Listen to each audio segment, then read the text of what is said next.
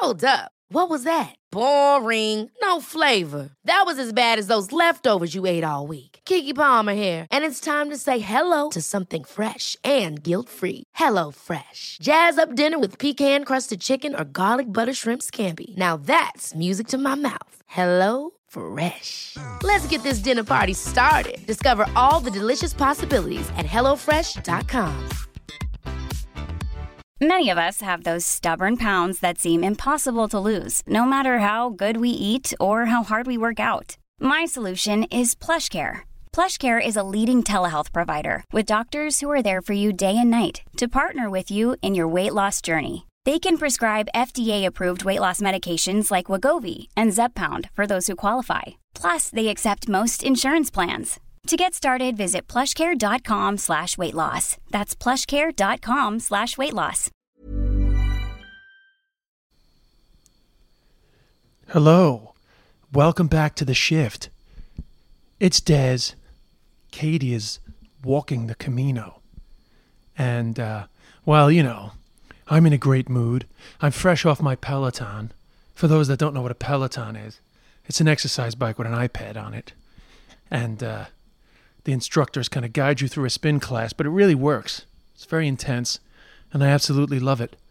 And it's a beautiful, beautiful October evening, October 1st evening here in West Hampton Beach, Long Island. I don't know if you can hear. I'm going to turn up the mic for a sec, so you can hear the sounds of a West Hampton night. Hold on. You can hear what are they, crickets or cicadas? It's a very pretty sound of an autumn evening here in West Hampton. The evenings have closed in. It's not that late, but it's already dark. And if I really turned it up, you could hear the crashing waves. What I think is the rough ocean from the remnants of Hurricane Lorenzo, which is heading towards Ireland, from what I can read in the papers. Anyway, it's a beautiful last week that I have here in New York before I head back to Ireland myself Sunday evening.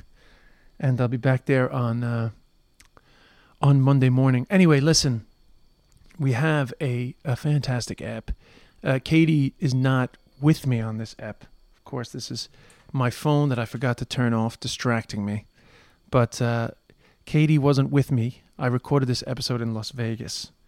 And it's with Kate Shelor, who some of you may remember from a previous episode. We talk about hypnotherapy and sort of how the mind can affect your enjoyment of sex. Well, anyway, Kate is our first returned guest on the podcast. And after, when I did the episode the last time with Kate and Mark, her partner, she had mentioned to me that she would be happy to bang out another ep talking about monogamy, which I guess, I mean, I don't want to say she's not a fan of monogamy, but she questions, she just has some questions about monogamy. And essentially, that's what this episode is about. It questions monogamy. It questions its importance in a relationship, and it also talks about.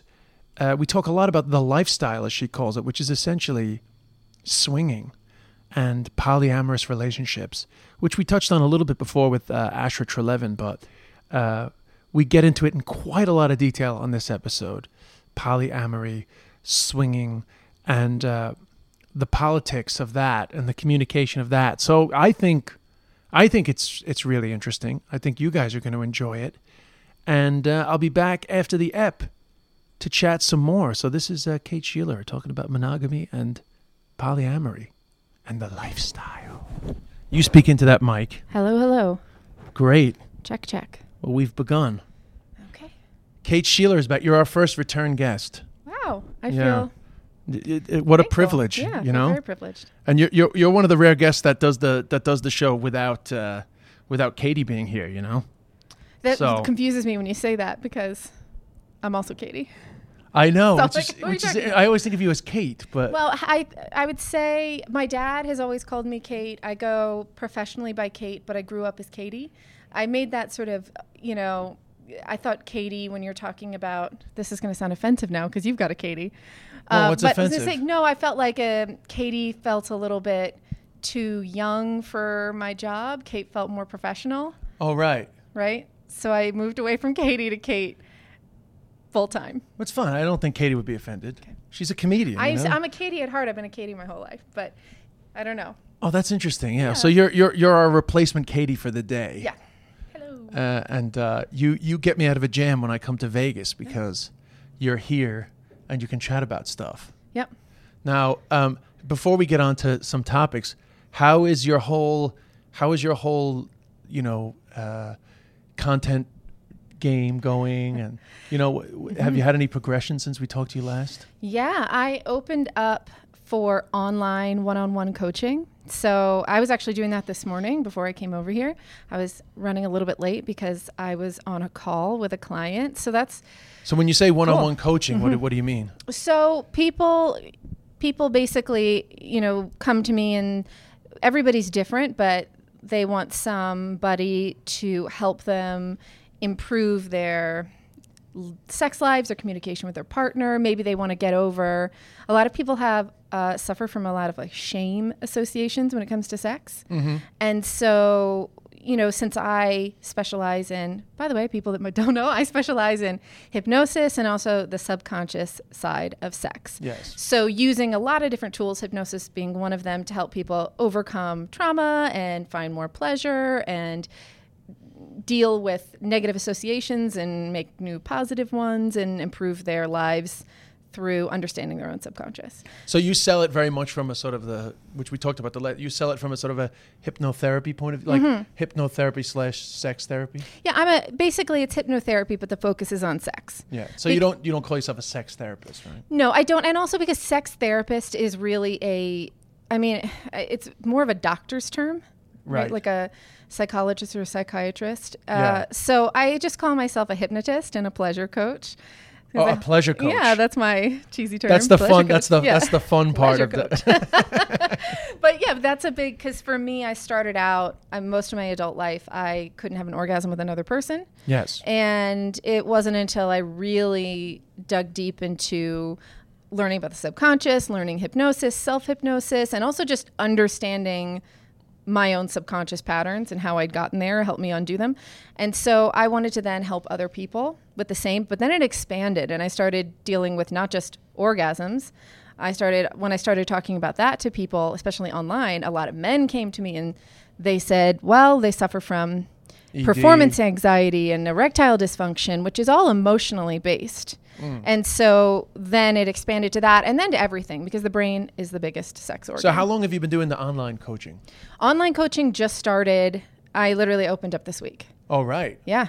So this is a good advertisement. Yes, everyone. Did you get any Irish followers from the I did get some Irish followers. Yeah. So now you're online, you might. That's right. And the time. And if shame is part of your MO, you're gonna get some business from Ireland. That's quite true. We specialize in shame. Yeah. Yeah. So, and I've got, my ancestry is predominantly Irish. Oh, is that right? Yeah. So I think maybe. It's just no wonder you've got all sorts of sexual issues. This is where it all comes from. It's genetic. That's a great debate, isn't it? About, do we pass on, do we pass on the shame, or is it learned behavior? Is it wired into us? It's probably both, but culturally, it's everywhere. Shame culture is everywhere. Yes. So it might be wired in us genetically if we're Irish or Catholic or something, but it's cultural. We focus a lot on the Catholic part of the shame on the podcast, but then, we've had various guests and, the shame comes from many sources. It does. Sometimes with the Irish, we feel like we have a monopoly on shame, but actually there's plenty of cultures that are dumping it down pretty hard. Yeah, absolutely. And some have more of an emphasis on guilt. Some cultures and some religions, some more on shame. So, Yeah, no, it's just interesting because this comes up all the time. Maybe it sounds like repetitive. How do you decipher the difference between guilt and shame? Oh, gosh, no one's ever asked me that. Oh, really? Specifically, I'm in the hot seat. Oh, well, I have a response. Well, I would say shame is your feeling, and guilt is how you relate to that feeling. Interesting. Yeah, I mean, it's funny because I think there's a lot of crisscross with the two. I always feel like guilt is. Oh, wait, I have one more thing. Okay, go. Guilt is more about shame is more of an internal process, and guilt is about how you relate to maybe how other people see you, or how you feel about fear on how other people perceive what you've done. Right. Or that's interesting. Right, like I feel like one is more internal and one is more external. Yes. Oh, that's a very good thing to say. Guilt has a lot to do with other people. Yeah, people's perceptions of what you've done, which doesn't always contradict with. I mean, sometimes they are correct. Absolutely. Sometimes you should feel bad. Absolutely. Because I decipher it often by, I say guilt in a way is feeling bad about something that you did wrong, and shame is just feeling bad for no reason. Shame is feeling bad for being alive. That is true. A lot of times shame is just you feel ashamed for perfectly good things, right? Yeah. But that's the thing. It's like guilt, and somebody say I feel ashamed. They're not completely independent emotions, I feel. No. And I think that I think in a way it's kind of up to the individual to make sense of that for themselves. Well, a lot of people too, I think, a lot of times you don't feel a huge amount of guilt until you understand how your actions have affected somebody else. Right. Right. Yeah. Whereas shame can be a very personal feeling that has nothing to do with anyone else. Yeah. Plus, shame can be like that you take on this personal responsibility about, say like a parent's divorce, or that you can sort of carry around these things that really have nothing to do with you, but they've left this kind of like shame, like a hurt in you that you take responsibility for, even though it's nothing to do with you. Well, that's what happened with the orgasms and stuff too, right? There was I had a lot of negative associations deep down inside my brain about sex and feeling ashamed for certain things in my past, sexual things that really, like you said, are like normal growing up things. Yes. Also, there had been a little bit of trauma in there. So I had all of these sort of shame and guilt shame feelings associated with sex that I had to undo because they were not doing me any good. Yeah, I mean, I definitely grew up with a lot of that too, which, on one level you feel like it can actually, sometimes it can make it more exciting because you feel like you're doing something wrong. If you took away all the sense that this is just totally fine, what's the fun in that? There's no fun in that, Well, that's why people get extra, you get weirder and weirder trying to come up with things to be ashamed of, right? To make it exciting. I just because we're having fun before we really get into it, I want to say what Google says is the difference between guilt and shame. Just like if it's on the internet, it's got to be true. For shits and giggles, what's the difference between guilt and shame? How is it not already known? It seems to know half the time when I start typing what I'm gonna. Of course, I'm not typing great. Left-handed. Yeah, left-handed typing. And in the middle of a podcast. In contrast, guilt is linked to empathy and understanding other perspectives. Shame is a focus on self. Guilt is a focus on behavior. Shame is I am bad. Guilt is I did something bad. So that's pretty much in line with what we were saying, but maybe just articulated in a very concise way. Much better, as Google can do. But I think that's interesting. So when you do the online coaching, or just in your career with all this stuff to date, I got to think that shame comes up a lot for people. It is probably like the number one thing is people feeling. Even if they don't consciously, it's kind of funny. We have these like two levels. You might feel like logically, we do this with everything in our lives. We're like, I shouldn't eat that cake, right? I'm trying to cut down on sugar, and logically, you're like, sugar's bad. It's not good for me. It doesn't feel good for me. You have all these rational things you think, and so you're like, I can't think of anything that would be holding me back. Why am I not succeeding? I think all of these things, right? And that's true. But, emotionally, deep down inside, you might feel like, if like I actually know somebody who was sort of a comedian and an actor, and he has, he struggled with his weight quite a bit. And he realized that he had this feeling that if he lost all the weight, he wouldn't be cast anymore. He wouldn't be funny anymore, because he had this like emotional driver underneath it that it took a while to get to that idea. A lot of fat comedians have that. well, it's a thing, right? No, sorry, I didn't want to distract you from talking about this specific thing. So we have these like emotional drivers that don't always line up with what we logically think. And sometimes we're not aware of what's underneath, and it can take a little work. So I work with people to try to figure out what's really going on, because if your subconscious, your emotional mind, that's all it is, your emotional mind, if your subconscious has one point of view and your conscious mind has another, and they come in conflict with each other, your subconscious wins every time, no matter what. Is that right? Yep. So that's why we fail at things a lot, right? That we're trying to change or whatever. So when you can get in and work with somebody and do some hypnosis and also just re-educate, that process alone can be really powerful. Then you can start to undo it at a subconscious level where it was created. Right. And then have you to date come up against any very difficult trauma? Like would you feel completely confident if somebody came to you and it turned out that they were abused as a child, or, you know, just something that is quite intense for them that is driving a lot of that subconscious?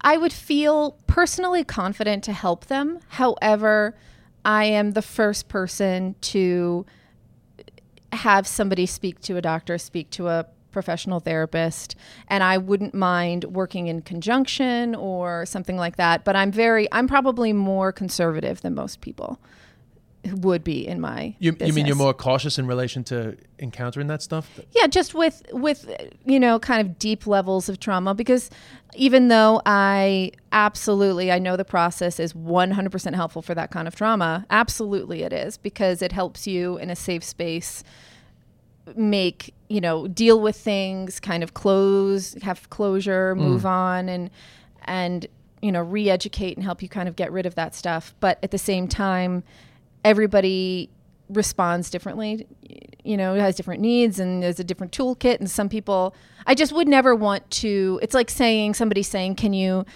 get rid of my mental illness? Right. Yes. Like, I'm going to say, you need to speak to a therapist, even though I know that the work of hypnotherapy is helpful to everybody, would absolutely be helpful. I'm not going to make any, you know, crazy claims. Yeah, and I mean, I've encountered... And I just want to be safe. Yeah, you're dead right. And I've encountered the danger of that, like, in terms of, you know, like, you know, you go into, like, AA, NA meetings, you know, sometimes people are expressing some serious stuff, yep, particularly around mental illness.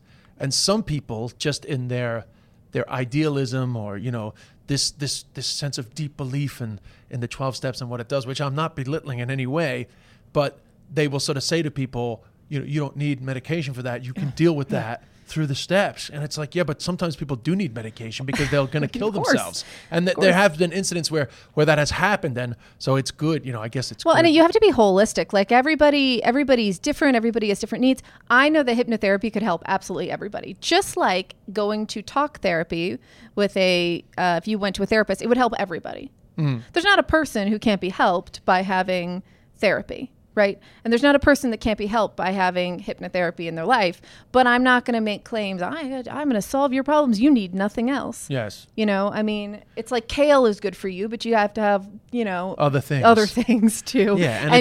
But it is good. It is good to have an objective observer. It is. Mm-hmm. You know, for anything. Anyway, I that was kind of like a little digression. But just the last thing I'll say about shame is that's why I always thought, did you ever see the movie about sex addiction called Shame? I don't think so. With Michael Fassbender and Steve McQueen, not the Steve McQueen that died. Not in the 60s. motorcycle Steve McQueen. Steve McQueen, the British director, directed it. But it's a very good movie about sex addiction. But really, it's an amazing movie about, like, you know, the shame that drives people's behavior. So I thought it was what a perfect name for a film about sex addiction. Shame. You know. I feel like the majority of people, even if people don't come to me and say things like, I feel like sex is dirty, because you have to be pretty self-aware to know you even have that idea. Most of us operate and we're not really that self-aware. They just know that they struggle, or they want to have sex with the lights off, or they have all of these things, and they don't recognize that as shame, or that they, you know, have these feelings of not deserving, you know, pleasure, not deserving happiness. You don't recognize that level of it. Most of us just kind of operate on I have a hard time with this, right? I feel embarrassed to talk about my fantasies. That's usually where most of us recognize. And then, we kind of work in coaching to get to the deeper level and then make it better. Well, look at the language. I mean, the language around it is all negative. It's dirty.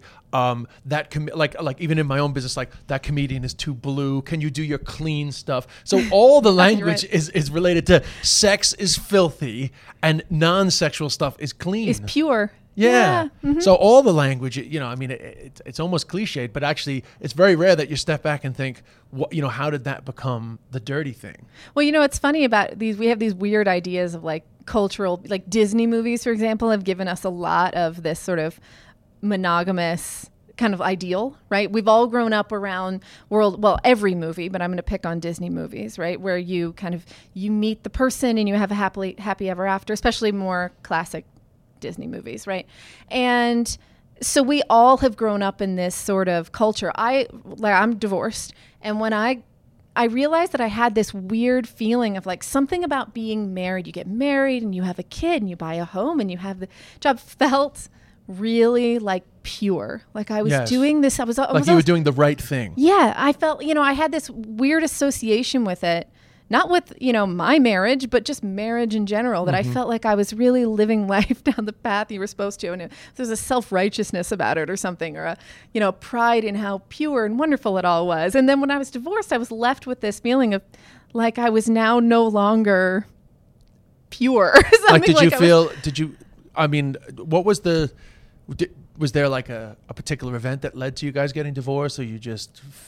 I mean, you don't have to get too personal. We don't need to make everybody depressed today. No, there were a lot of factors, but when it ended, I then realized that I had this weird association with like that now not being married and being divorced and stuff was suddenly like less, less pure, less perfect. Like now I was. Did you feel like you failed? I don't think it was failure that I felt. I just felt. I don't know how to explain it. I almost felt like a dirtier, like a less sort of, maybe it was, I wasn't living out the perfect kind of picture perfect life anymore. Well, divorce was only made legal in Ireland like the early 90s. Right. It's very. So there's a lot of negative messages about divorce in itself. Well, and even though, to be fair, most 50% of marriages now end in divorce. So, it's pretty typical these days, and it's going to continue to be typical. So, and I'm all right. We're all right. I don't need to feel shame, but I felt lots of shame about it. You did at the time. Just being a divorcee felt like shameful or something. Right. And so I had to kind of deal with that because I realized that's not serving me any feeling like that. What's that doing for me? No, clearly not. No. So, but it's not surprising that you felt it. I mean, I think I would imagine if you had a support group of divorcees. Yeah. A lot of them would express similar feelings of feeling like, they did something wrong. It's like married. Even if you're not happy, you're like, but I'm doing this wonderful thing that you're supposed to. Look, house, kid, family, right? Picture, Christmas cards. I got to assume also that you feel this sense of responsibility to your child. And, all these things have to be weighed up. And, are we sacrificing the perfect scenario for her? I assume all those thoughts go through your head. I think that if my kid isn't on the therapist couch one day, I haven't really done my job.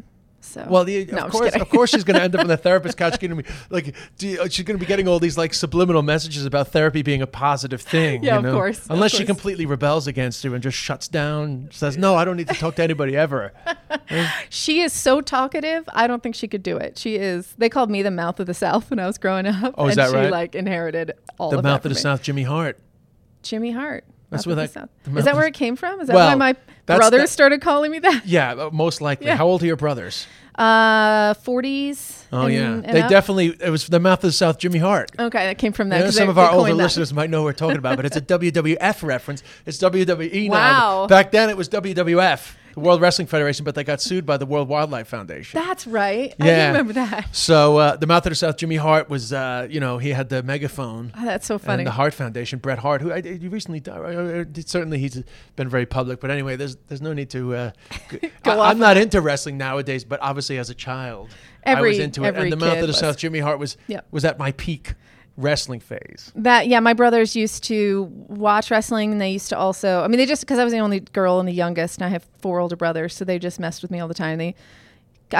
Somewhere we still have like a karate gi, and then my brother wrote Katie the Killer on the back. They used to like teach me moves. So the reason why, I thought that perhaps the theme of this episode could be about monogamy, which you sort of alluded to. Every time I have you on the podcast, you deliberately do this kind of like this steer towards the thing that we're meant to talk about. Like you take on the responsibility of, even though I was quite happy chatting about what we were chatting about. But when we finished up the last time, you said to me, hey, we can do another episode right now if you want, because I like talking about monogamy as a subject. And actually at the time I was just too tired. But it is something that we haven't talked about specifically on the podcast. Oh, right. But stuff has kind of, touched around it, and it's come up. Esther Perel has come up a few times on the podcast, and she, talks about it a lot. So I thought it'd be great to chat about it with you. I'm surprised it hasn't come up on your podcast already as a focus, because it's such a topic these days. Well, it's a great topic because it's very controversial, and that's ideal. That's ideal for what we're doing here. But first and foremost, I guess the thing is, like, people say, do you believe in monogamy? I think I've definitely changed my opinion over the last few years. But I think one thing that's important to note is monogamy is not a right or a wrong. It is a belief system. It's strictly a way of doing things, right? And you mean a way of having a relationship? Yeah. And it's not. It has been our traditional way of doing things in the last few hundred years, or a couple centuries. But it's simply one way of doing things, right? And we have this idea that like non-monogamy being a good way to screw up a relationship, but 50% of monogamous relationships end up in divorce. And the numbers aren't any worse that we're seeing for people that are poly or non-monogamous. Yes. I think relationships in general are complicated, no matter how you slice it. And, so I don't think you could say monogamy works and clearly non-monogamy is threatening to it, because a lot of monogamy isn't working. Sure, of course. But back before you had this, I guess this phase of your life is quite different than the earlier phase of your life, right? In that there was a time where you wanted to get married and have kids and do all the things that you said you thought were the pure thing. And in that time in your life, were you ever cheated on, or were you ever hurt by that sense of somebody? No, I don't think I've ever really dealt with anything that sort of scarred me in one way or another about monogamy. I just had never even considered it. It just never entered my mind. It never entered your mind that you could be non-monogamous? Yeah. Is that what you mean? Yeah. It just was not even an option. I just hadn't even considered it. And if you had said, what about non-monogamy? I would have had that knee-jerk reaction of, ooh, that's weird. Or that and just a terrible idea. Just can't work. Yeah, like what? No, my husband or my boyfriend is mine, or some just quick off the cuff thing. And I wouldn't have even considered it. And it wasn't until I got into just learning about the subconscious and talking to people in relationships, and that I really began to consider for myself what I thought about monogamy. And then I started doing some research about monogamy as well. There's this great book, Sex at Dawn. I don't know if you've ever heard of it or read it. I haven't. So good and so interesting. But it's actually an anthropology book, but it looks at the anthropology of sex in humans over a long period of time. And I'm going to get some little details wrong, but bear with me. You'll get the big picture. I should have bloody read it. It's so good. Well, it's good. I can I've blend gotten it to you. a lot of good reading out of this podcast. And what's great about this is written by scientists. Yeah. And not it's not written by some, like me, like some. Well, don't feel pressure on being right. Just try to remember what it the meant for basic you. idea that I thought was so fascinating was that they began to look at the history of humans and sexuality, and they looked at the actual sort of the science that they could study. And what they found was that their science leads them to believe, and they have a lot behind it, that early humans, we were sort of migratory, right? And we were hunter-gatherers, and you know that, right? We all kind of understand that, living in groups. And they believe that early humans were non-monogamous, right?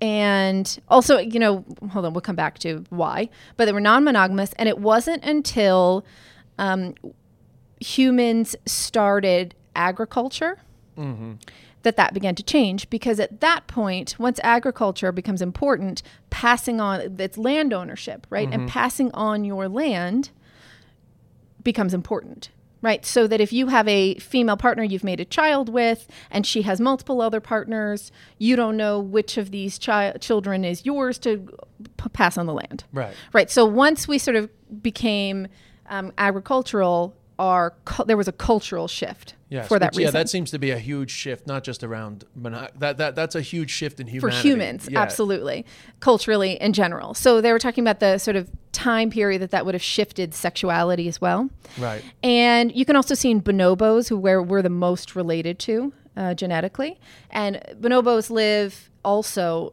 in a non-monogamous. They're sort of groups, and they work together, raise their children together. And also, when you look at some of the science, the size of male testicles is also another pointer. The animals in the animal kingdom who have similar sized testicles are all non-monogamous. And also things like multiple orgasms.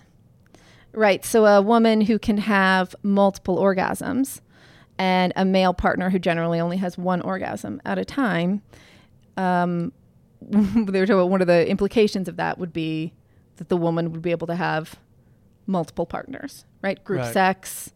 And when you even look at like the one of the top things we look for in porn are gangbangs. Oh, right. We rarely search for, 10 women and one man. Women are not particularly turned on by that. There's some men who'd be very excited, but generally the porn is multiple men on fewer women is one of the most popular porn searches and always has been. Oh, yeah. So you feel like some of that is innate in us? Mm-hmm. Right. That's part of our innate makeup. Which that could be...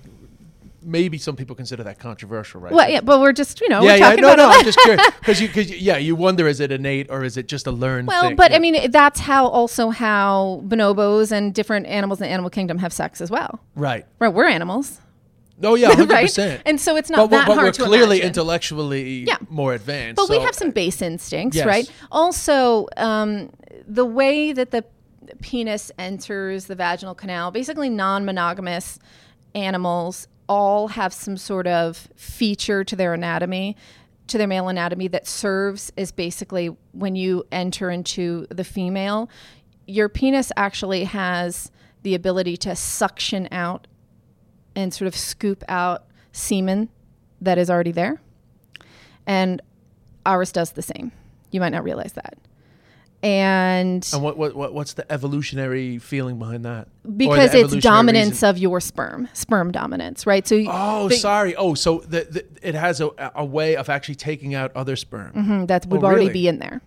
So if this is scientific fact. Yes. So if we were created not to be entirely monogamous with our sex, why are we built to suction out semen that was previously in there, right? From and sort of, pave a highway for your sperm to be dominant. So there's a lot of really interesting science in there. It's also quite an interesting look at cultures, even very kind of, far off, live in a jungle, hasn't been touched by modern world cultures, and really interesting stories in there about cultures that are non-monogamous around the world. And really, obviously, Christianity and the spread of religion has played a huge part in the way we've lived, right? And the way we've changed our value system. Yes. And so, there's a lot in there about that. It's a great book. I must have a read. But of course, I guess the argument against just looking at it from purely a scientific point of view or like from an evolutionary point of view is that there's lots of innate human behavior that hasn't served us so well that we've had to get rid of over time, like slavery and, like violence against other people. Well, but slavery isn't the innate behavior. It's dominance, right? It's dominance, competition, and ownership. Those can be kind of focused in positive or negative ways. But slavery itself is not an innate human behavior. Well, but in the sense of... But a hierarchical society... I cannot say it today. That's a tough word. Hierarchical society? Yeah. You're turning into Jordan Peterson.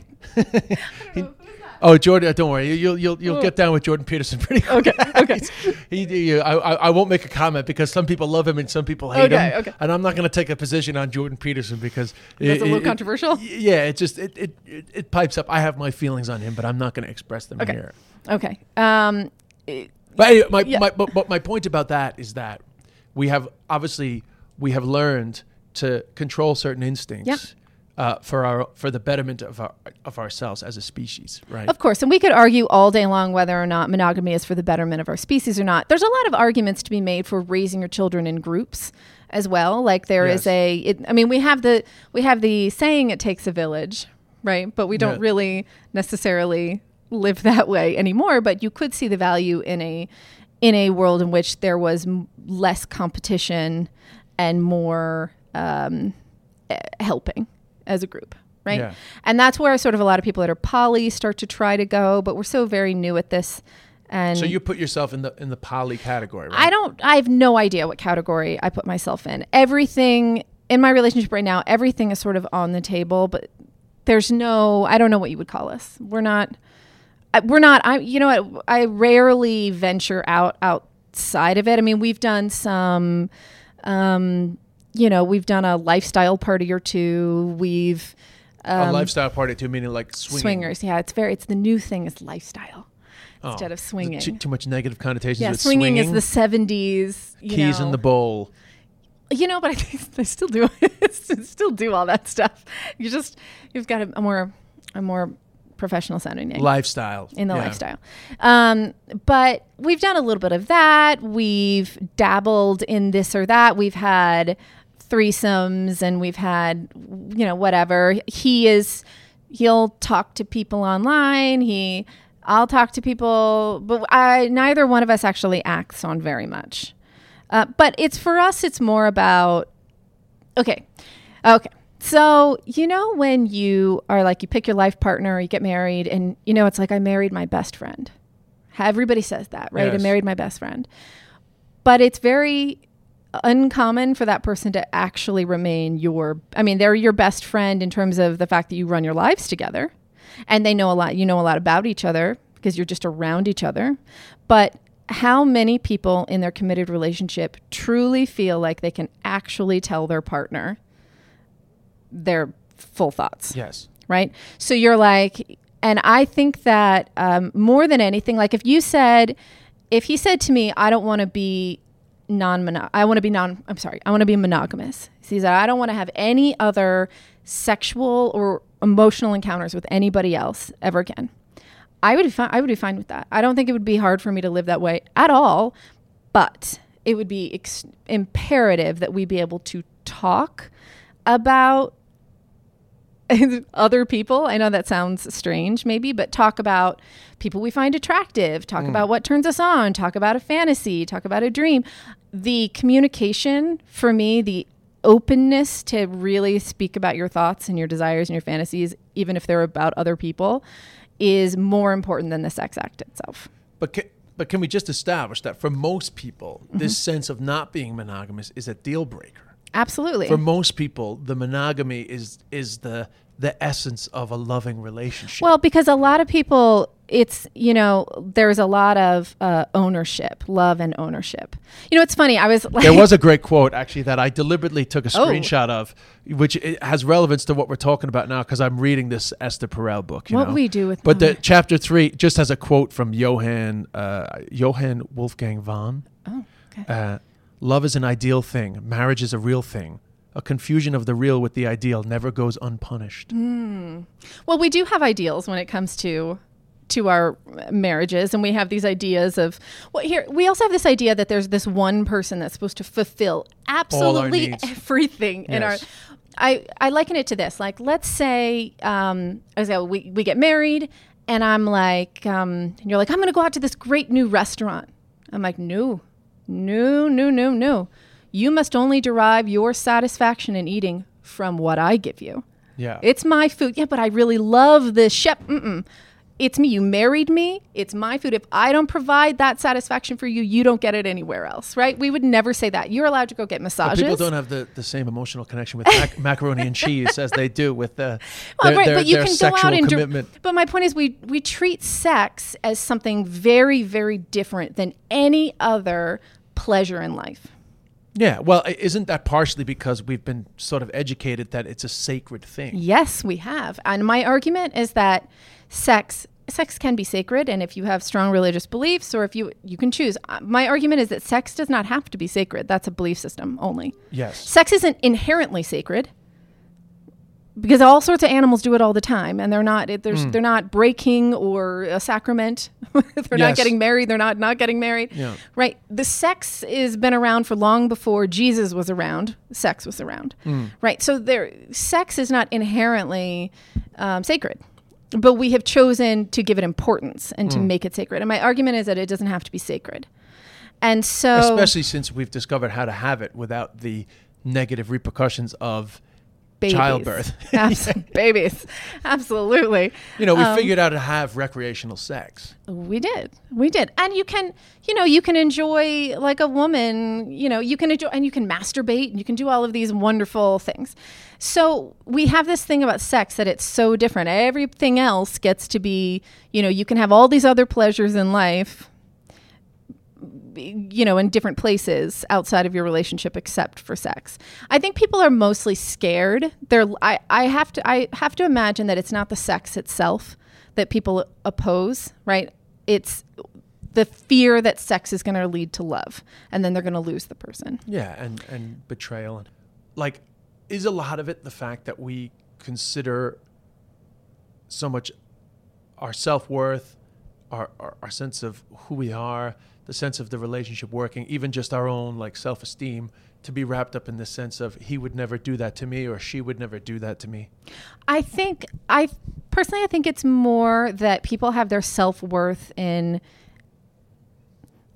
it's very much, I think relationships tend to be very much tied up in your self-worth being tied up in, are you, if you were to start talking to your partner and they were going to tell you that they were attracted to somebody else, that lowers your worth to them. Yes. Right? Like that everything, that love and sex is a pie. And if I take a slice out, there's less pie. Mm. But the problem is if you don't take a slice, you never eat it. Yeah, let's keep going with this pie analogy. It looks like a good pie, but eventually it's going to go stale. You got to fucking eat it. You do have to eat it. You do have to eat it. Yeah, what a sad life if you just let the pie go bad, right? No, but I think that, so most of it is just fear-based, fear of the new, and fear of you, and also if, like a love of a child. Right? We can have multiple children and we can love more than one child. Yes. And if you have another child, you're not like, well, I've got less love left. Yes. Right? And then you have a third child, you're like, sorry, kid. Right? Almost all my love is good. It's a pie that regenerates. It's a magic pie. Right? And so, but we're talking about two different things because there is a difference between sex and love. Some people say, I don't want to have sex unless I have love, and that's fine, but that's a choice. Yes. There's a difference between sex and love. And that comes down to that thing of how can you say you love me if you did that? Of course, but that's if you tie sex to love only. And like lots of other things in life, sex can be separate. Sexual pleasure, sexual gratification can come in many forms, right? We can accept that whether you want to play that way or not. And so there's many versions of non-monogamy, and there are some that I think are great and healthy and some that are terrible and unhealthy, just like monogamy. Right. Right. And so there are, there are certain people that, like swingers, let's say, there's certain couples that love, it's not just, a lot of people think about people who are in the lifestyle as it's all about getting sex with other people. But I would say predominantly the feeling tends to be more about compersion. Compersion? Yes. And that I don't know this word. Deriving deep satisfaction from the pleasure of somebody you care about. Okay. So I would say that is the overriding overwhelming feeling in the lifestyle is people that enjoy their partner's pleasure and providing it, watching it, being a part of it, being with them. That's a big deal, right? And it's actually a much more giving thing than it is a taking thing. So I think that's one thing that people get a little bit wrong when from the outside, when they think of swinging. They just think of, well, is my boyfriend going to have sex with other people? And then do I get to have sex with other people? And it's just this weird outside focused thing. Mm-hmm. Whereas it tends to be more for the couple, right? We go in it together. We're nervous. We talk about it beforehand. We pick out our clothes. He's like, no, wear these panties. Oh, I love when you wear these. People are going to think you're really hot in these. And you have this fun time and you're nervous and you go together. And then you're chatting with people and you're like, you know, this girl's chatting to him and your husband's nervous and you're helping him say the right thing and he's helping you. And then you're right. And there's this togetherness. It's like riding a roller coaster, a big, scary, fun roller coaster together. So it's a very much a thing that tends to make people feel closer at its best. Right. Now, in terms of, you don't have to speak personally for you, but just in terms of swinging, like, is it more about your partner then taking this woman or man off to another room and doing their own thing, or is it more of a together thing? I would say most people are always together. Most people have like a same room rule, same bed rule, and sometimes, and it really depends, sometimes people are like, you know, it's just a swap, right? You'd be in the same room, but you've swapped partners. But sometimes it's a 8-hand cuddle puddle, right? Everybody's in there together, and it's more of an orgy situation. Right, with 4 people. I gotta imagine the term orgy seems a bit 70s too, right? It does. I don't know what else to say. What's the cuddle puddle? It's a cuddle puddle. Right. Yeah. So, you know, but it's funny because in the world of like regular dating, because like if you're in the lifestyle, you date, you like online date, you have a profile. I mean, you don't have to, but most people do. You have a profile and you talk all about yourselves and as a couple and what your boundaries are and what your interests are. And then you go to dinner and stuff and drinks with other people. And then you decide and sometimes you'll go on multiple dates before you ever do anything. That's common, right? Yes. So it's not just like we go to these parties and everybody gets naked with strangers. A lot of times you're like becoming friends. Like you have to really like these people and it is a slow process. So that's one thing people kind of misunderstand a lot, that they're building a friendship quite a lot with people. And unlike this like monogamous standard dating world, like the swinging dating world is way more respectful. It's crazy. It's so different. It's like, you know, everybody's very like consent is a big deal. People ask consent at every step. Do you like this? Hey, and they'll say things ahead of time like, okay, you know, we really think you guys are amazing and just so attractive. We've loved spending time with you. Would you guys like to play? And then if they ask you this before you're in any kind of, they don't just pull you in a room and start, you know, there's always a discussion first. And then the discussion will be like, yeah, well, you know, we really like you guys, but we're kind of new. We'd like to just do soft swap, or which is like where you're not going to have sex, but you kind of mess around and do other stuff. Or, you know what, my wife really just she likes to, you know, receive oral or give oral. And that's what and then I like to watch. Are you guys okay with that scenario? Yeah. Okay, well, we talked about it and we decided that that's okay with us. And then you go do that thing.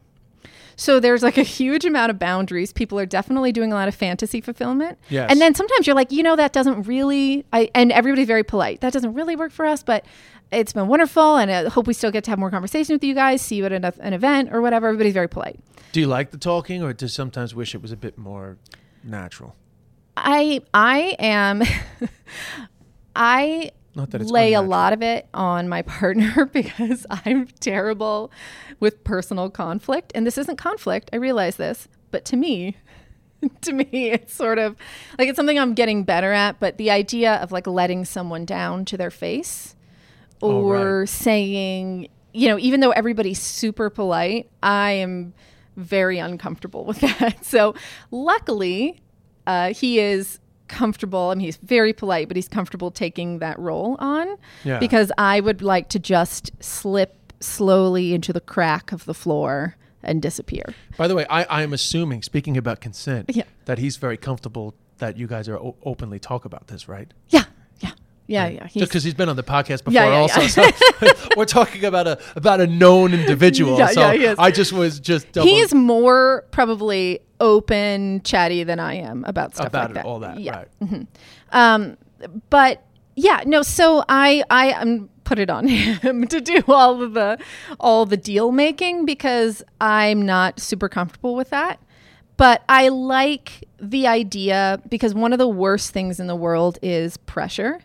Like feeling like you're letting someone down or feeling like they're expecting something and you don't want to, whatever, all of those feelings. I think definitely a lot of women can identify with that feeling from the early days of their sexual experiences. It's your whole life. It's your whole sexual experience. Is a lot of pressure. Yeah, is pressure and then trying to please, doing things you didn't really want to do because you didn't want to let them down in some way or be disappointing. That's a huge part of women's sexual history, every woman's sexual history. So he is very comfortable. And I think a lot of the men in the lifestyle do take on that role more than the women. They do a lot of the negotiating and the email handling and the thanks but no thanksing.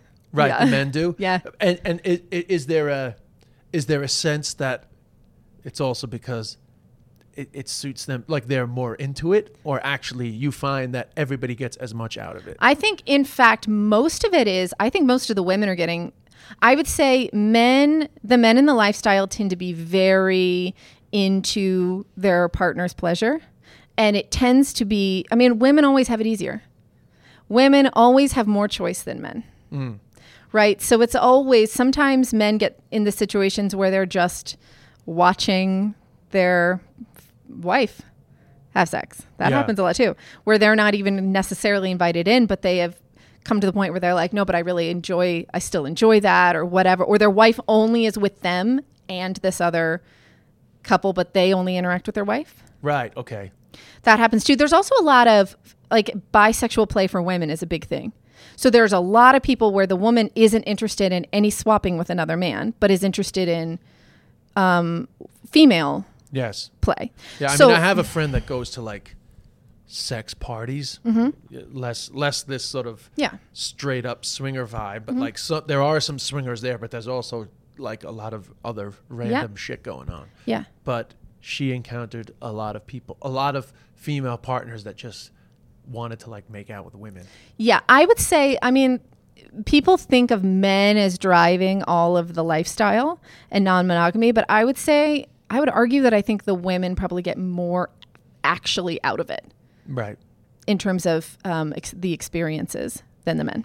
Now, in terms of, I mean, this is very much a specific thing, right? Yeah. This is swinging or, the lifestyle, as you call it, which I almost feel like on some level, despite, I guess, a lot of people being uncomfortable or thinking it's a bit mad, they could almost understand it because it's a decision that you guys make, and it's almost like a fun thing. It's a togetherness thing. It's like, let's go do this crazy thing, babe. Yeah, almost like a kink in a way. It's, or just you're doing it together. And that's the thing, is it's very much a together thing.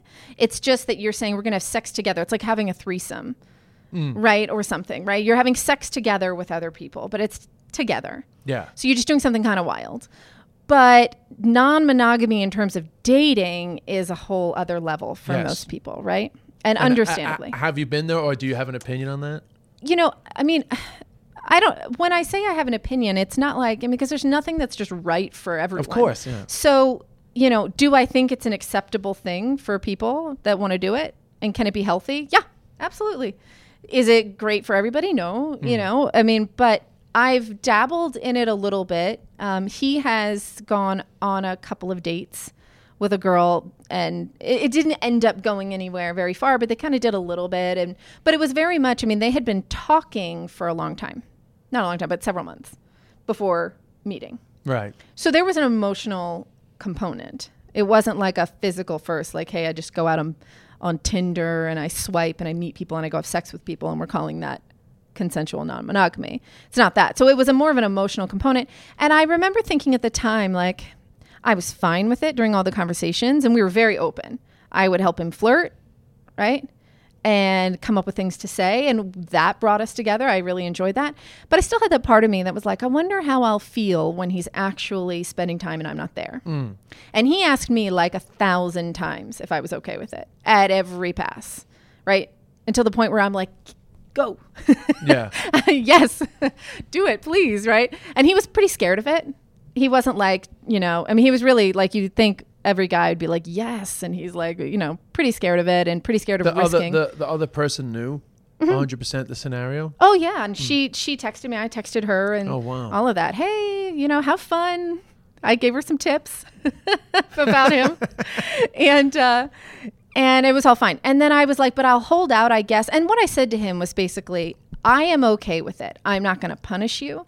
I might, after you go on a date, I might come back and say, I didn't like that. Right? Right. But I'm not going to punish you for it. Right? You might say, okay, then I won't do it anymore, which he would do. We talked about that a lot. You know, if at any point I was going to veto, that's the agreement, right? Yeah. But I said, I'm not going to punish you. I'm not going to hold it over you because I'm telling you at every step that it's okay. I'm just saying I can't guarantee that I'm not going to have a change of feeling when it's real. Right? That's fair. Because you don't know how you're going to feel. No. So I'm not going to, and we went into it like that, and he had a date, and I actually met them for breakfast together. And then, you know, and then he spent some time and they spent an afternoon together, whatever. And, you know, I was 100% fine with it. In fact, I was kind of excited about it. Yeah. Like, it was almost like sending your kid off to the first day of school. Like, I couldn't wait to hear, how was your day, honey? Tell me everything. I was very excited. And there were times where I would send a text message kind of encouraging it a little bit. Like, oh, you know, he likes this. It wasn't even about sex. It was like just flirting things or jokey things or whatever. And so I actually derived a lot of pleasure from it. I found it very exciting to talk about. It turned me on physically. Like, I wanted to know about how it felt, and did he feel excited or vulnerable or nervous? What was it like to flirt with someone being new, you know? All of that stuff. Which is fun to get, right? You don't get that from the lifestyle, in the sense of a date is a very different thing. It is. And there was something really interesting to me, something really cool to me about, like, it made him in a way like instantly more exciting and attractive to me in the moment. I don't mean in general. I just mean like it gave me this jolt of like a mixture of pride and a mixture of like, you know, you see this man that you love as not just in relation to you, but a man that exists out in the world and that other women can be attracted to and can flirt. Like, it made him seem, you know, it like just boosted him in my mind. Like, I was like, oh, I want to have sex with him right now. But what about the long-term implication of, you know, you're flirting with somebody, you're having a few dates with somebody, you know, what if the emotional connection grows to the point where now there's some sort of conflict? Well, I think that I would never say you can only go out and date and have sex as long as there's no feelings involved. Like, what would be the point of that? Yeah. You can only have meaningless sex, right? Because that comes up a lot about like emotionally cheating is thing, worse yeah. than But having sex with somebody. Of course, right? But I would never why would I want to send him out in the world to have emotionless relationships and sex, right? Might as well not do it at all. So I also, we have a relationship where I really know who he is and he knows who I am. And we're committed for the long haul. We've, a mixed family. We've got kids. We've got everything. Not kids together, but we each have children, and we have a very intertwined lives. So we're fully committed. But I am, if he met somebody and every step along the way we were in agreement, and I liked this person, and I felt like it added to his life and added to his happiness and didn't take away, and this person was a good, respectful person, whatever, everything was positive, and he said I had feelings for her, I'm not bothered by that. In fact, I think, that's sort of the idea, isn't it, at that point? So I guess it's an idea, but I got to imagine it starts to get complicated. Well, as long as it would only get complicated if he was like, I'm going to burn down my life.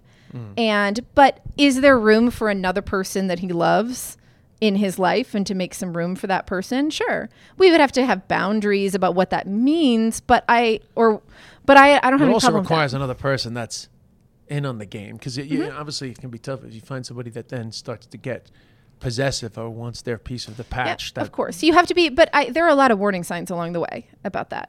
By the way, you haven't encountered this, right? This was he's had some dates, but you haven't encountered the... We've encountered people that, we've encountered people that are the right kind of person, and whether it's one thing or another, little things have meant it just hasn't continued forward. Right, okay. But we have met some really amazing people.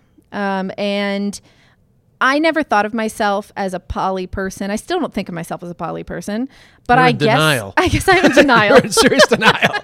There's a lot of poly going on. Totally.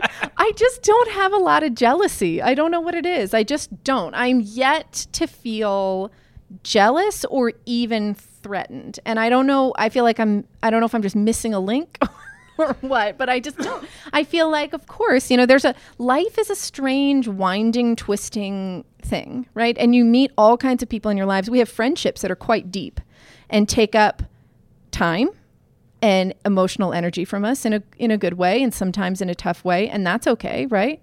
So the idea that there's it's the same level of emotional involvement, and you just add some sex, and that's okay with me. And I also think there's a lot of I have a lot of sort of, I guess, compulsive feeling, I enjoy watching someone find new levels within themselves, and I like watching my partner grow, and and we talk about all that stuff, and I'm just okay with it. Do you ever ask yourself the question of why did sex become so important in my life that it's essentially like one of our main hobbies? It's like important and not important at the same time. It's a weird sort of duality, because I'm basically saying I talk about sex all the time. It's my job. I talk about help other people with their sex lives, and yet I'm also arguing, don't make such a big deal about sex. So there's two sides to that coin. But yeah, I never thought, 10 years ago, I certainly didn't think that I was going to be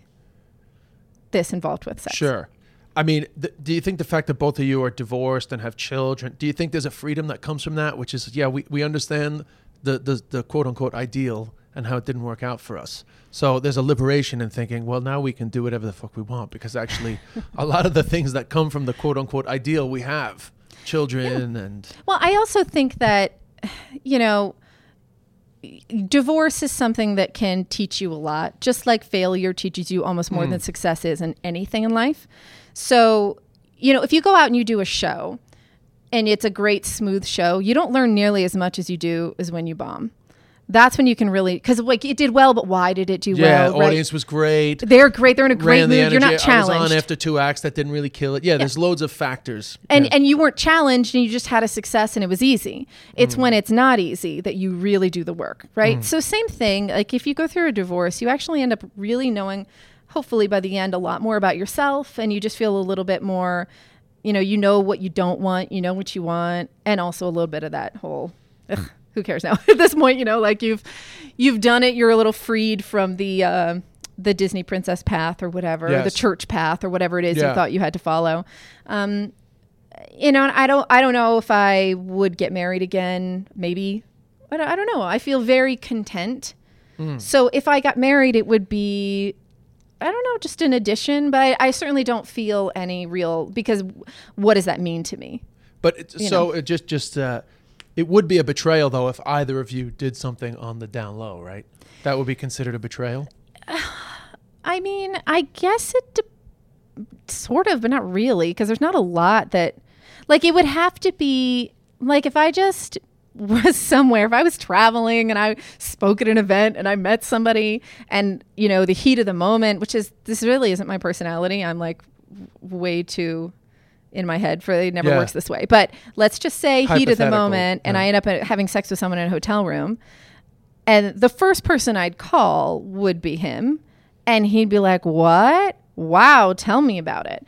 That wouldn't be a betrayal. So it's hard for me to come up with what the betrayal would be. Right, okay. Because you would just tell him straight away. Yeah. And it wouldn't be a thing. And he'd be like, what? Sit up in bed and be all excited, and he'd probably get a boner. Wow.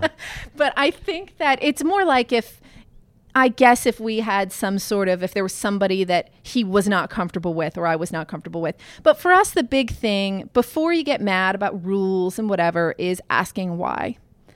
Because the why is ultimately the important thing. You know, you could get huffy about whatever rule you're breaking, but the information that you need to either make a decision to stay or work or not stay comes in the why. You know, why did I do that? Did I do that because I felt pressured and I fell back into old patterns of doing things I didn't really want to do?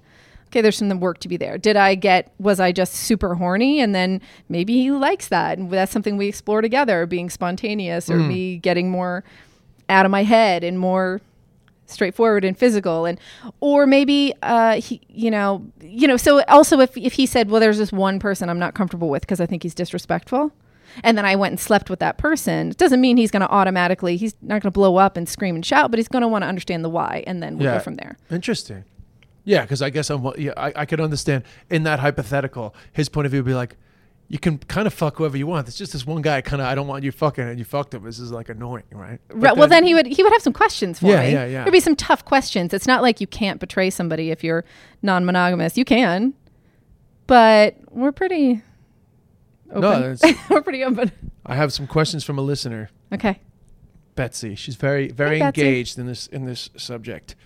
And actually, I shouldn't have named her because now I can't give some background. We can cut that out. You want to start over? No, it's fine. It's fine. I'll just. If freedom and commitment were to coexist, what would that look like for you? Which is essentially what you've just answered. What are the most common insecurities that arise for you and your partner? How do you communicate about them? I would say the insecurities are not really about other people. They're mostly about both of us have insecurities about ourselves, but they're not I still get insecure about new things. So I have this habit. It's something I've worked on with hypnosis. But, for me, I have this thing where if something is new, there's other people that feel excited and nervous. And I tend to just feel excited or nervous. So if I'm nervous, it's like a, code red alarm. I just want to get out of the situation. I rarely feel both. So something like going to a lifestyle party for me is still it's hard for me to get past code red because it's new and scary. And so therefore it's bad, which isn't true, but that's how I feel. And so insecurities are more about putting myself out there, right? Being sort of confident in a situation like that, feeling sexually more tapping into being more sexually aggressive, I guess, things like that. And he has, insecurities about performance or insecurities about, it can be a lot of pressure if you've got multiple women and all of a sudden you're supposed to be the guy. Sure. And just get in there and be a hero to everybody in the room, right? That's a lot of pressure. So it's something we've dealt with a lot. So our insecurities are not really about the relationship. They're more about that. Being the best damn person in the lifestyle that you can be. Well, you don't want to get in the room and then not be able to get it up, right? Straight up, if I'm ever going to one of these parties, I'm taking a fucking emergency Viagra just in case. I've discovered after really talking to a lot of people that Viagra is a big popular thing in the lifestyle. Listen, I struggle to pee if I think another guy's looking at my dick at a urinal, right? Yeah. No, I know that I can pee. Right. But just sometimes I get aware of the people around me and I struggle to pee. Yep. So I got to think, and I've never gone to one of these parties, even though since I moved back to New York, they've come up in conversation a lot more than they ever had in my life in Ireland. Yeah. And I've thought about, geez, if I ever went to one, I would be fucking really, really nervous. So guaranteed I would be juicing. Every guy there, 90% of the guys are juicing. They gotta be juicing. Yeah, they are. And why wouldn't you? Of course. That's the way I Give feel yourself about a little. it. Well, it's a lot of fucking pressure, man. It's a huge amount of pressure. And women, even though we don't want a woman to fake it, a woman could fake it and you don't, there's not this physical tell. But men, it's out there. That's it. You can't. It's out there. You can't hide it. Yeah. But I gotta assume all these things you get more and more comfortable. Let me ask you her last question, okay. And then we'll wrap up. Is there anything you miss about being in a monogamous relationship? Great questions from Betsy. That's a great question. Is there anything Yeah, that's housekeeping. No, I'm okay, thanks. We're having a non-monogamous conversation. Housekeeping. Do I miss anything? No, because I don't think that anything is missing. I don't think anything's not there. All the same, I feel just as safe. I feel comfortable. I feel committed. I just feel more open to talk about stuff. No, I don't. So you don't miss anything. Yeah. No. No, not at all. Opposite. I mean, it's a decent sell that you put down, really. Here's my last sort of pitch about, even if you don't do anything with anybody else as a couple, either together or whatever, even if you never have a threesome and you're just completely monogamous sexually and emotionally, I actually think that being able to openly talk about not just fantasies and desires, but even people that you find physically attractive or somebody you think is cute at work diffuses issues before they begin. And I might have mentioned this before, but like, you know, let's say you go to the office every day and you work in this office job, and then there's somebody at your office and there's a little bit of a flirtation. Because that happens all the time. Yes. Right? Very natural. And it doesn't have to mean anything, because truthfully, this is probably not the person. You don't need to leave your marriage. This isn't the person for you. But it's new. It's exciting. It's a work dynamic that just changes the energy, and it's just exciting. Okay? But if you can go home and talk to your partner, you say, there's this person at work, and they're kind of attracted. They flirt with me, and it makes, why does it make you feel? I don't know, because it's new, and it reminds me that I've still got it, whatever. And you start to be able to talk about the why.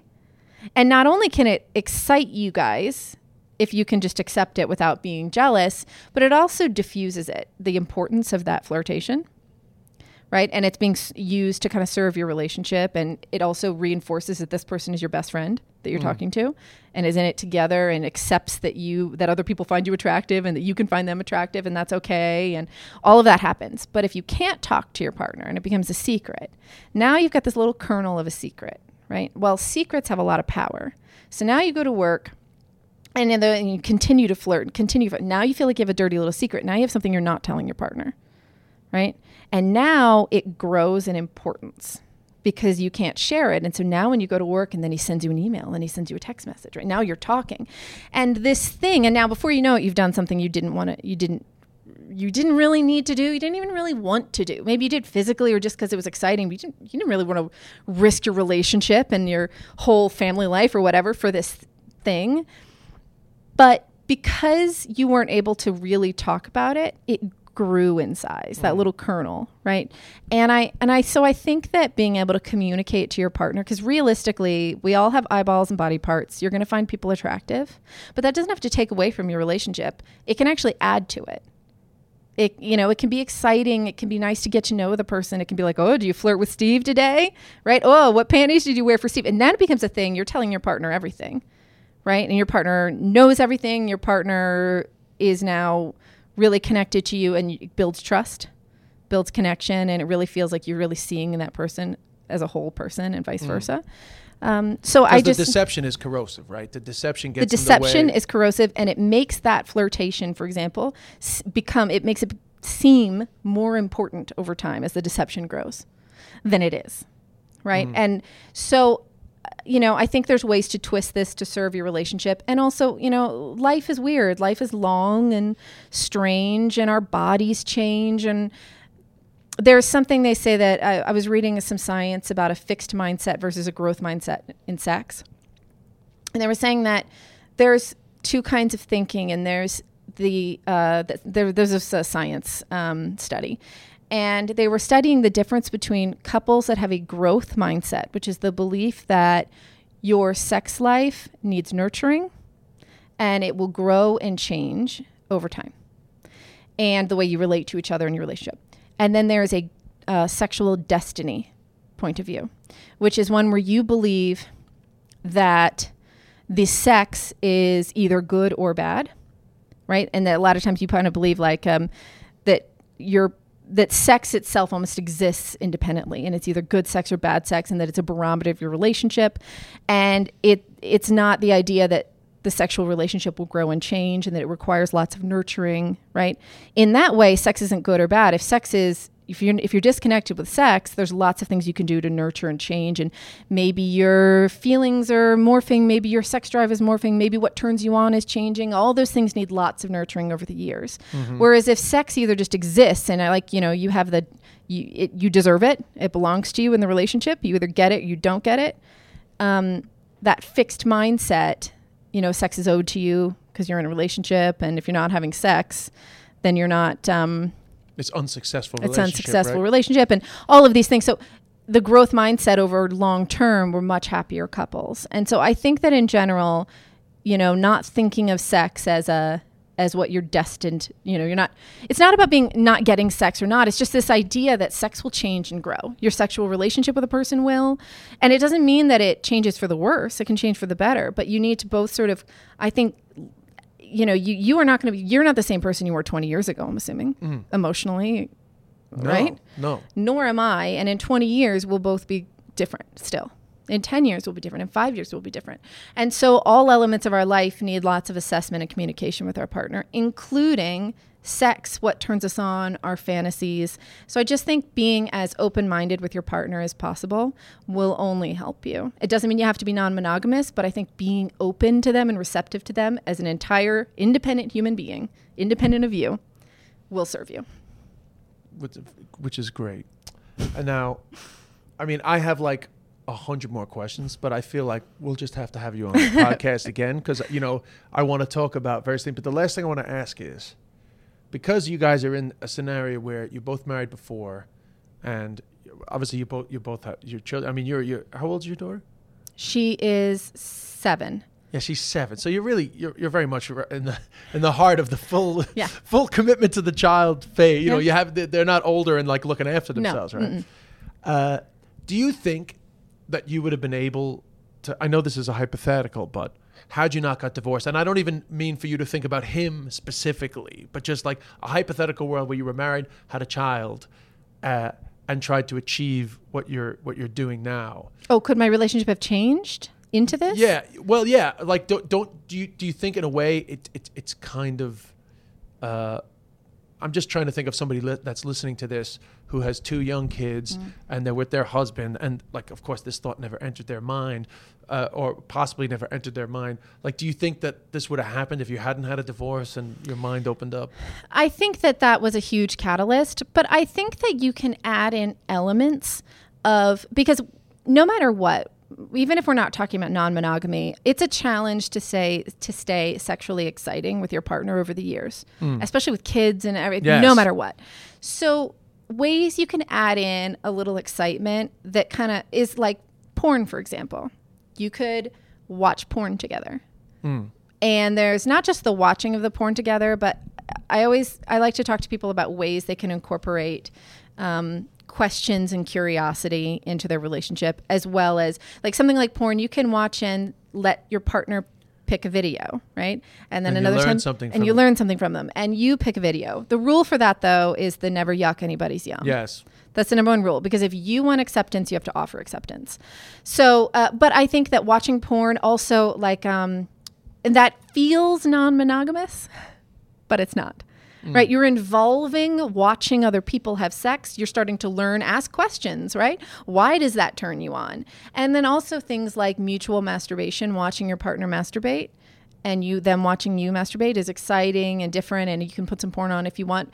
Not only do you get to learn more about your own body, especially as a woman, they get to watch you and they get to learn, right? And vice versa, you get to learn from them. And so I think there's lots of little things you can do that can spice things up. Things like porn can add in an element of non-monogamy without actually being threatening.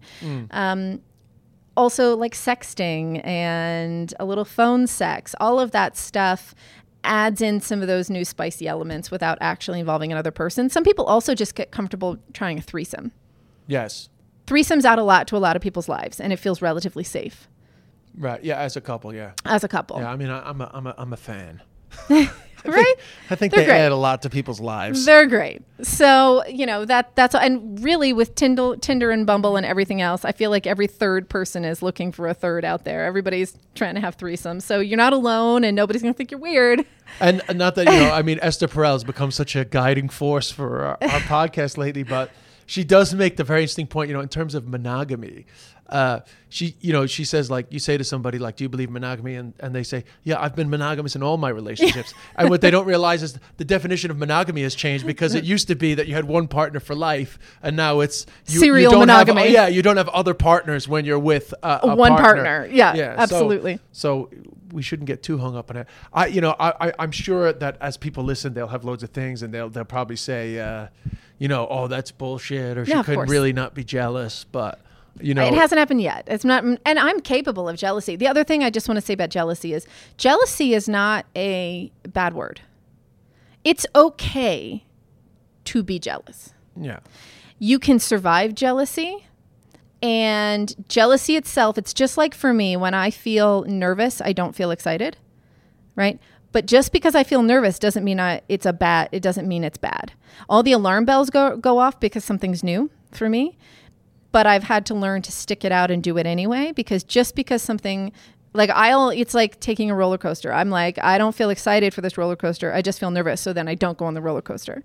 If I'd gone on the roller coaster, I would have realized that it was really fun. I would have lived through it, and I would have gotten a little more confident, and I would have realized those nerves don't mean the thing is bad. Yeah. Right? Same thing with jealousy. Jealousy isn't inherently bad. Sometimes, and you just have to, if you allow yourself some space to feel jealous, take some breaths, take a day or two, and reassess, you realize that jealousy can really tell you a little bit about yourself, can tell you about your own insecurities. It can be a pointer, but it doesn't mean the thing that happened was a bad thing. Mm. So that's another thing, is a lot of people think anything that makes you jealous is bad. Right. And I challenge that. Oh, that's a good one to leave on. Mm-hmm. Anything that makes you jealous is bad, and you challenge that. I challenge that idea. Yes, because that comes up a lot in relationships. Mm-hmm. You've made me feel jealous, so therefore you must have done something wrong. Yep. And jealousy is often actually is based off of you and not based off of the behavior that happened, the thing that happened. Right. Now, it can be. Sometimes somebody does something really bad. Yes. Right, that broke the rules, and they know they broke the rules, and it was a bad thing, or whatever. But a lot of times the jealousy is more of a reflection of somebody's own insecurities, and that needs to be questioned. You need to grow and change, and grow out of those insecurities to be a better person. And it can be tough to be in a relationship. And sometimes jealousy can tell you when you need to grow. All right, leave it there, because we can talk for hours. Okay. We got to go. Okay. Well, thank you so much. Oh, yeah. Remind our listeners of your Instagram and everything. At Kate Shelor, KateShelor is my Instagram. That's where I do most of my stuff, and you can find all my links for my work and speaking and coaching. And how do they do the online coaching? It's all in there in my bio. There will be a link there, but you can also go to my website. Is it expensive? It depends on what you choose. I mean, if you were to go for months of online coaching, but it depends. I mean, it's sort of like, it depends on the more coaching you do, but it's like $100 for a session or whatever, an hour. And then I'm going to give you homework and check in with you. I'm also open to, I can create custom packages for people. Sure. I like to help people. So if somebody, if that's not in their budget, we could talk about something that would be appropriate, that would be fair to everybody. Yeah. I do that too. Oh, that's great. Yeah. Well, make sure to check that out, everybody. I kind of forgot that we were filming, actually. I've had my head turned the whole time. So that's always the way. You really need two cameras to do the head on. Yeah. Okay, well, thank you so much. Oh, you're welcome. Thank you. So, thanks, everyone. Thank you, Kate. Well, I find that stuff really fascinating. And I'd love some feedback on it, guys. I'd love to hear your thoughts on Instagram. Send Kate your thoughts, of course, but also send Katie your thoughts. Keep her entertained in the Camino. Although, to be honest, she's heading off on a few different bits of holiday, so plenty of time while she's away to engage in this ep. And nothing else to report really, other than myself and Katie are doing shows in Cork Tuesday, Wednesday. Katie is not with me at my Ballymaloo show on the Thursday. But she will be back with me in Vicar Street and Thurles and some other spots. If you happen to be, I have other shows around. I've shown Cookstown, County Tyrone, which I've kind of been forgetting to mention, which is pretty important. Cookstown, County Tyrone in October also. And I'm in Newry the Saturday after. So Tuesday, Wednesday, Cork. Thursday, Ballymaloo, East Cork. Friday night, I'm doing the Two Johnnies podcast in Belfast. And then Saturday night, I'm in Newry. So busy when I get back. And the following week is whatever it is, check out desbishop.net/tour dates. Myself and Katie aren't doing any live podcasts, but we'll be happy for you guys to say hello if you see us at any of the shows around Ireland. No other news other than that's it. I hope you enjoyed the ep. I'm absolutely famished, by the way. I thought I would chat to you guys a little more on my own, but I'm famished. The great thing about having the Peloton, which might mean nothing to you guys, but the great thing about having the Peloton in the house is when I got home today, because I actually had a grade 1 tear in my quadricep, which happened when I was in Vegas. And I didn't want to bore you guys, but I got a grade 1 tear in my quad, and I've been rehabbing it and resting it. And yesterday I did a little exercise, and it felt okay today. And then I thought, I'll do a Peloton. But then I got back, and I was tired, and I was a little hungry already. And I thought maybe it's better to rest it. But then I also thought, but once you get on it, you'll be fine. And the great thing is that had it been a jog that I was going to do, I probably wouldn't have done it because I would have thought, I better rest that calf. But the thing is that the Peloton's just in the house, and you just have to put on those cycling shoes. You're on it, and the music starts playing in your ears. And next thing you know, you're dancing. You're not even exercising. You're like just dancing. And I love it. Like, I really love it. Like, I honestly, I think I was meant to be a spinning instructor. I think I'm going to do, honestly, I'm not going to lie. I think I'm going to do, I'm going to get 4 exercise bikes from my house. Like spinning bikes, proper ones, from my house in Dublin. Because I have an extra, I have a, I have like an old school, 1908 house, from the turn of the century. And there's 2 sitting rooms, one of which I never use. It's literally like a closet. I think I'm going to put 4 spinning bikes in there, 3, and then 1 facing the other way. And I'm going to do fun spinning classes in my house and film them because I fucking love spinning, man. And it might not be your thing, but I fucking love it. And honestly, it's gotten me through dealing with the loss of my mother. And I mean, I'm writing a show about my mom, and there's definitely going to be a spinning section in the show, but that's for comedy and theatrical purposes. But I don't know, man. I think I'm going to I think I'm going to have a private little spinning thing going on in my house, but I might film them, put them up on YouTube. Because I just love spinning, man. I just get in the groove with these Peloton instructors, and I just get lost in it. It's awesome. Now, it might not be for you, but it's certainly for me. Anyway, I got on it, and then I still haven't eaten, and I have some Chinese food. And I know you think that's a contradiction. I'm being all healthy, and then I'm going to eat Chinese food, but I like a pig out after a good workout, and I got some Kung Pao chicken, some Gong Bao Ji Ding. So I'm going to tuck into that right now. And then I'm going to watch Escape at Dannemora, which I'm on episode 5 of. A great series about that prison break in New York. Also, just a plug, if you're on Netflix, Nikki Glaser has a new special out, and I think you should watch it. And I also think that you should all Shift listeners should message Nikki Glaser on Instagram and say, Des told us to watch your special, and we think that you should be a guest on the Shift. So bombard Nikki Glaser with praise about her special, and then tell her that she should be a guest on the Shift. I think she'll appreciate that. We're going to have some great episodes in Ireland. I was thinking, because Katie's in Cork on Tuesday, right? Cypress Avenue. I want to do an episode about just straight up just Irish sex ep. Just funny, distinctly Irish sexual moments. And I'll get a guest in Cork. A Cork guest. And we still have a great episode coming up about being cheated on, which is kind of a nice sort of, it's a nice compliment to the episode we just had.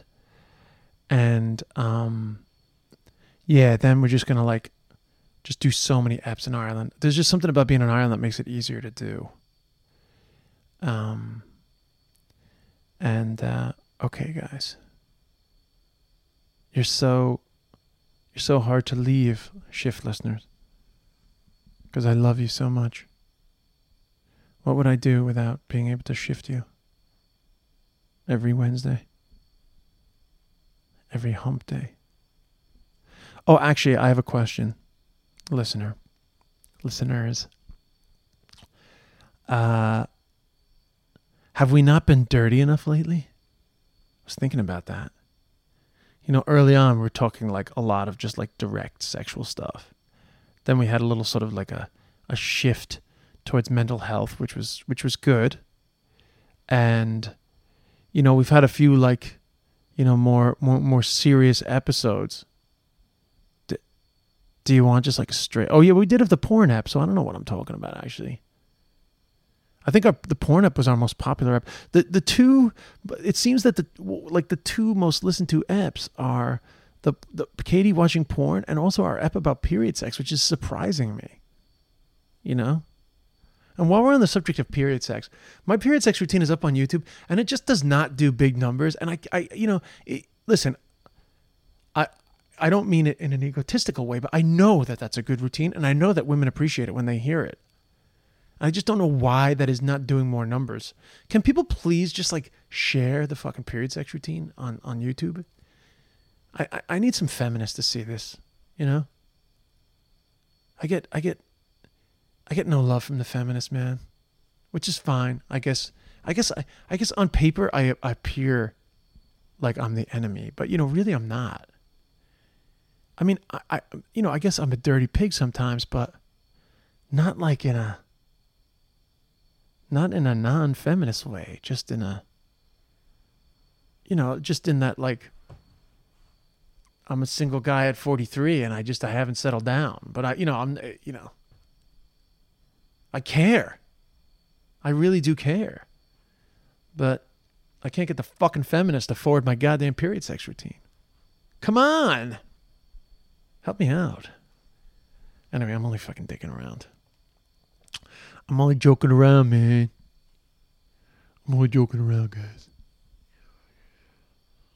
I mean, this episode has been over for a while, but I just kept talking. And you guys are still here, and that's on you. Because you know you can turn this off whenever you want. I just don't want you to. If you leave me now, you take away the biggest part of me. I don't even know if those are the right lyrics. How embarrassing is that? Bye. Planning for your next trip? Elevate your travel style with Quince. Quince has all the jet-setting essentials you'll want for your next getaway, like European linen, premium luggage options, buttery soft Italian leather bags, and so much more. And is all priced at 50 to 80% less than similar brands. Plus, Quince only works with factories that use safe and ethical manufacturing practices. Pack your bags with high-quality essentials you'll be wearing for vacations to come with Quince. Go to quince.com/pack for free shipping and 365-day returns. Hold up. What was that? Boring. No flavor. That was as bad as those leftovers you ate all week. Keke Palmer here, and it's time to say hello to something fresh and guilt-free. Hello Fresh. Jazz up dinner with pecan-crusted chicken or garlic butter shrimp scampi. Now that's music to my mouth. Hello Fresh. Let's get this dinner party started. Discover all the delicious possibilities at HelloFresh.com.